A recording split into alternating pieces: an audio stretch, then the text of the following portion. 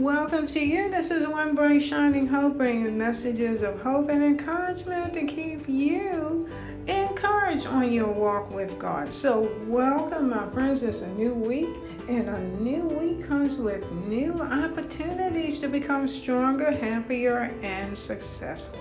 So I'm wishing you a fruitful week this week. And this is the day that the Lord has given to us. And let us come before the Lord and ask for wisdom to help us to live this day, and for strength and happiness and faith and confidence that can only come from Him to give us a blessed week.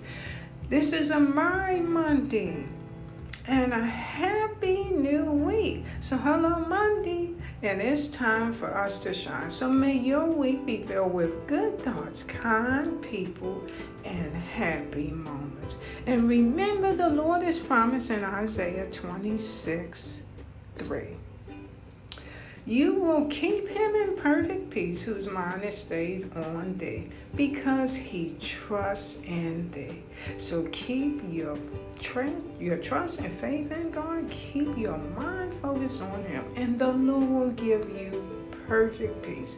So as you step out this week, I pray that God's grace, love, peace, joy, and favor and abundance shall be with you wherever you go. In Christ Jesus' mighty name.